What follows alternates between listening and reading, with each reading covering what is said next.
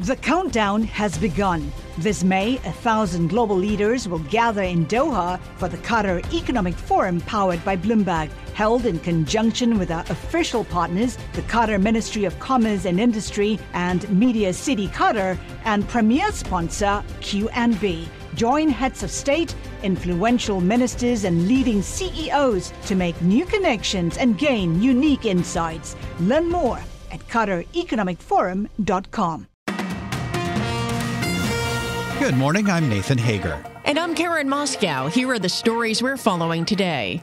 That is a rise in Treasury yields, Karen, and it comes after more clues that a March rate cut is not in the cards for the Federal Reserve. In an interview on CBS's 60 Minutes with Scott Pelley, Fed Chair Jay Powell said policymakers will likely wait beyond next month to cut interest rates. I think it's not likely that this committee will reach that level of confidence in time for the March meeting, which is in 7 weeks. How would you characterize the consensus around this table for rate cuts? Is everyone on board? Almost all of the 19 participants who sit around this table believe that it will be appropriate in their most likely case for us to cut the federal funds rate this year.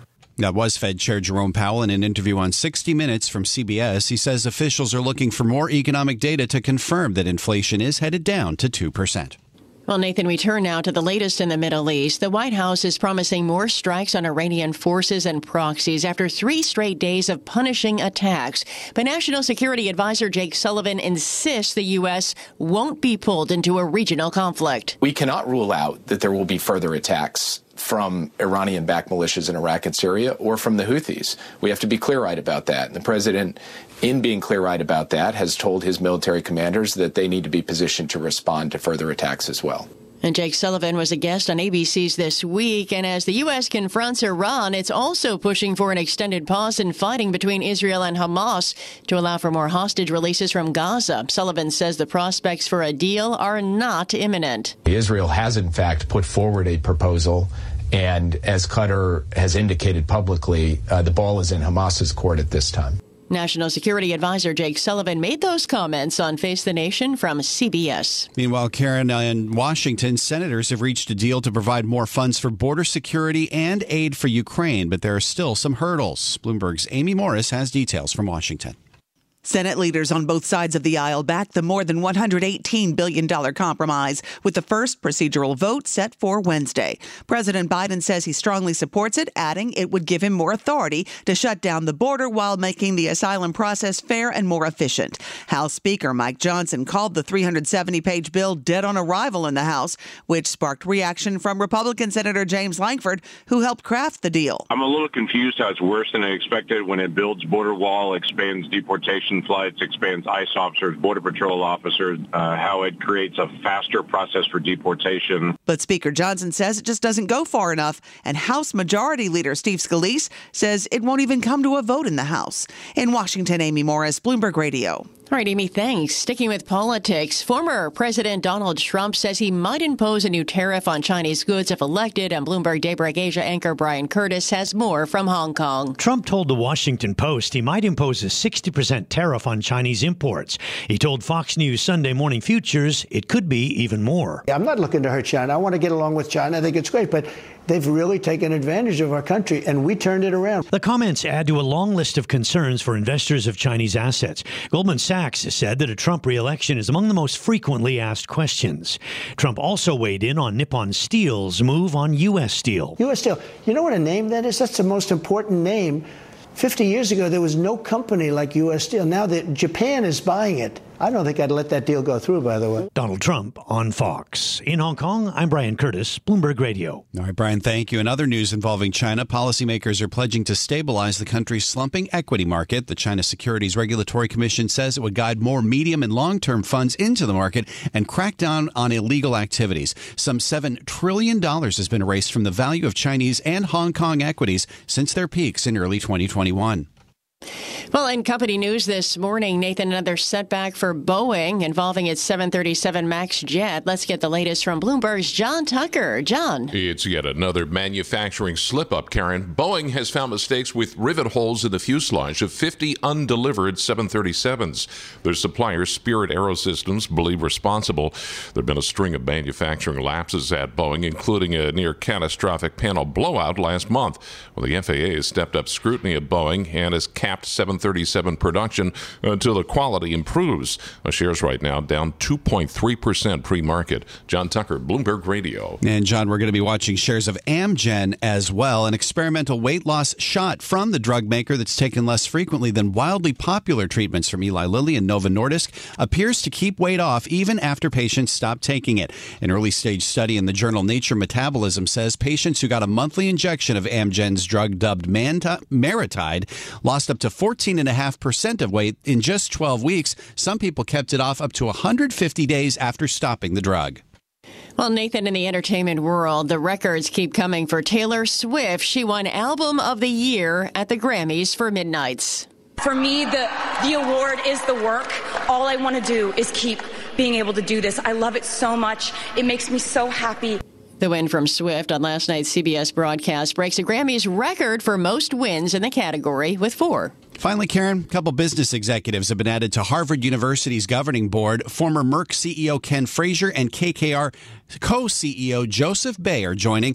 That's as Harvard continues to deal with intense scrutiny and criticism from alumni, lawmakers, and faculty over its handling of on-campus anti-Semitism. Nathan, thanks. It's time now for a look at some of the other stories making news around the world. And for that, we're joined by Bloomberg's Amy Morris. Amy, good morning. Good morning, Karen. House Speaker Mike Johnson says a Republican-backed effort to impeach Homeland Security Secretary Alejandro Mayorkas is completely different from the Democratic-backed impeachment of former President Trump. We have followed the facts where they have led, not for political purposes, not because we take pleasure in this. It's, again, a heavy thing to look at the impeachment of a president or a cabinet secretary. Johnson tells NBC's Meet the Press the Republican-led committees have methodically gone through the impeachment process and determined Mayorkas broke the law.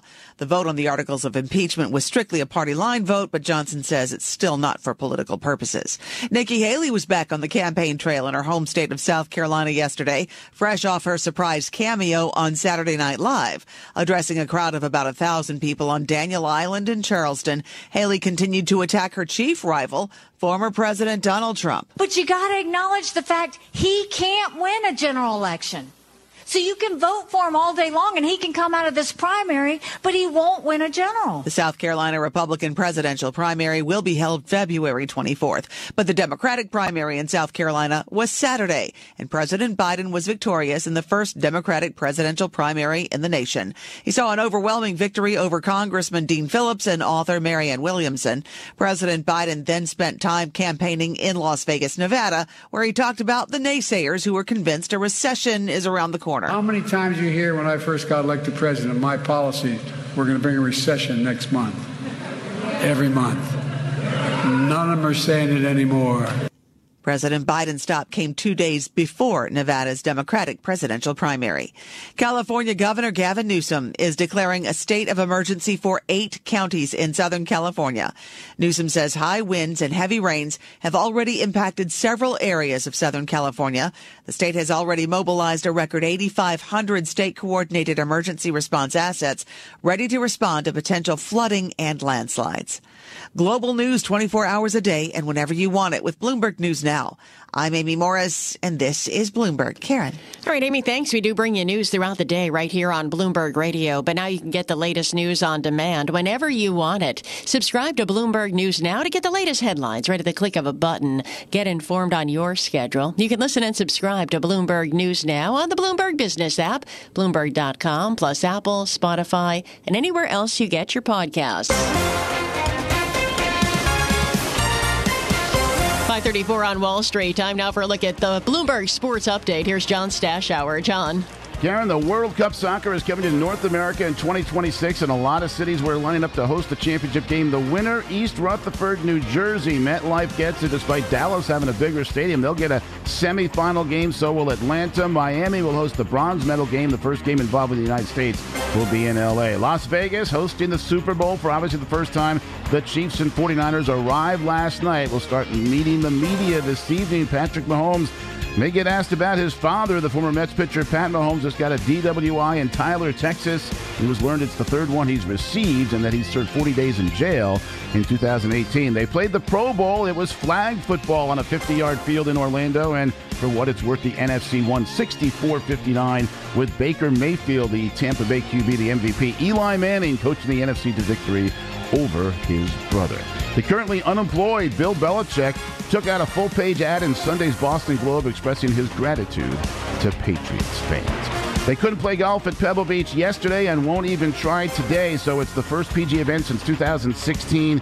Rain shortened. Wyndham Clark off that sensational third round of 60 gets his first victory since he won the U.S. Open last year. College basketball battled for first place in the Big Ten. Second-ranked Purdue won at sixth-ranked Wisconsin 75-69. Also in the Big Ten, Illinois beat Nebraska. Pac-12 Arizona knocked off Stanford.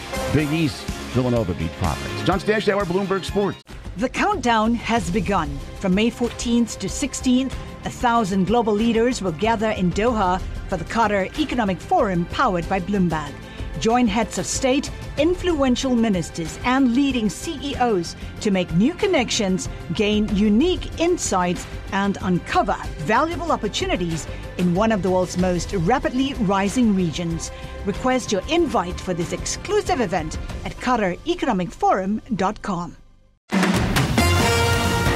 From coast to coast, from New York to San Francisco, Boston to Washington, D.C., nationwide on SiriusXM, the Bloomberg Business app, and Bloomberg.com. This is Bloomberg Daybreak.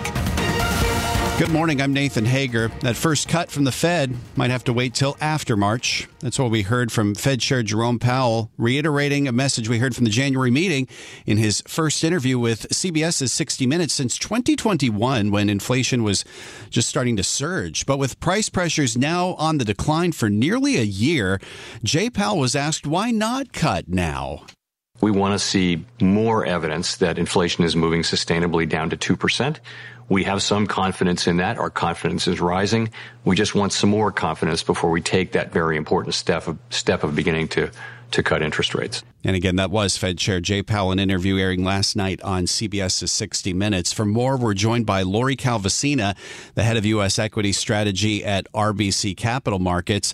This is a message that we've heard before from this chairman and from policymakers across the Fed. Lori, is there a read-through to stocks from what we're getting from this Federal Reserve? So I think that, in terms of the pushback on the March expectations, over at RBC, we've been a little bit confused why those March expectations were there to begin with. Our team's call has always been for a June start of the cutting cycle.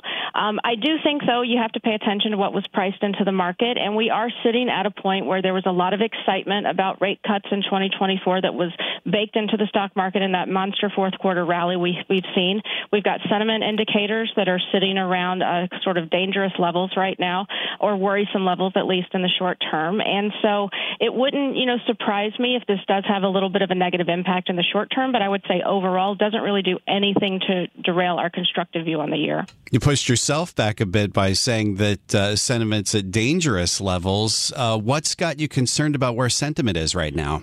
So the one, where I would maybe apply the more sort of dangerous term would be looking at the weekly CFTC data, which frankly, if you look at buy-side positioning in U.S. equity futures and you combine all the contracts together, we're actually sitting above levels that we saw back in early 2018 and 2020, as well as, well above the highs, frankly, of 2021 and 2022.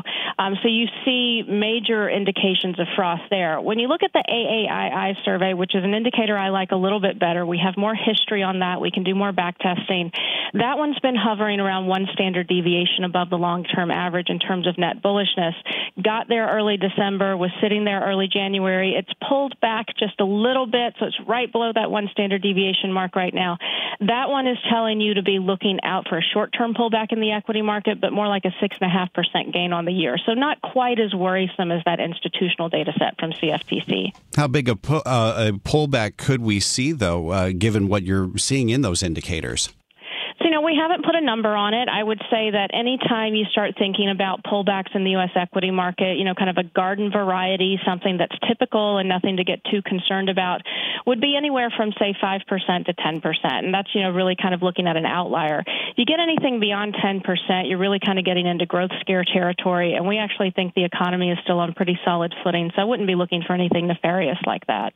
What are you hearing from companies as they report earnings about their outlook for the economy? We've seen so many strong indicators of how this economy has been able to perform up to now. What's the outlook that you're hearing? So I would say, we read through a lot of transcripts, and the thing we've written the last couple of weeks in our weekly is just that the commentary on the outlook and the macro backdrop is just very varied at this point in time. So on the one hand, you have a lot of companies who are talking about stabilization, who are talking about resilience, about consumers moving things around and being judicious, but not really showing any, significant signs of weakness.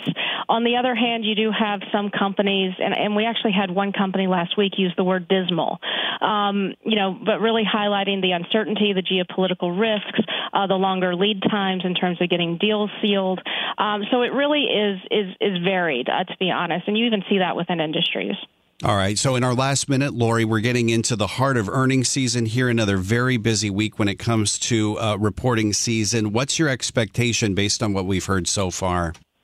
So I think that we're getting more sector color. We're going to have a better sense of the sector of winners and losers in another week or so. But really, the reactions to the earnings beats in aggregate haven't been, that significant, to be honest. We're seeing more muted reactions than what we typically see. So I think investors are looking for color on costs, margins, and that sort of thing. But I think, to be honest, this is just a reporting season we've got to work through where we adjust numbers down a little bit, get some slightly more realistic expectations in, and then we can move on. This is Bloomberg Daybreak Today, your morning brief on the stories making news from Wall Street to Washington and beyond. Look for us on your podcast feed at 6 a.m. Eastern each morning on Apple, Spotify, and anywhere else you get your podcasts. You can also listen live each morning starting at 5 a.m. Wall Street time on Bloomberg 1130 in New York, Bloomberg 99.1 in Washington, Bloomberg 106.1 in Boston, and Bloomberg 960 in San Francisco. Our flagship New York station is also available on your Amazon Alexa devices. Just say, Alexa, play Bloomberg 1130. Plus, listen coast to coast on the Bloomberg Business app, SiriusXM, the iHeartRadio app, and on Bloomberg.com. I'm Nathan Hager. And I'm Karen Moscow. Join us again tomorrow morning for all the news you need to start your day right here on Bloomberg Daybreak.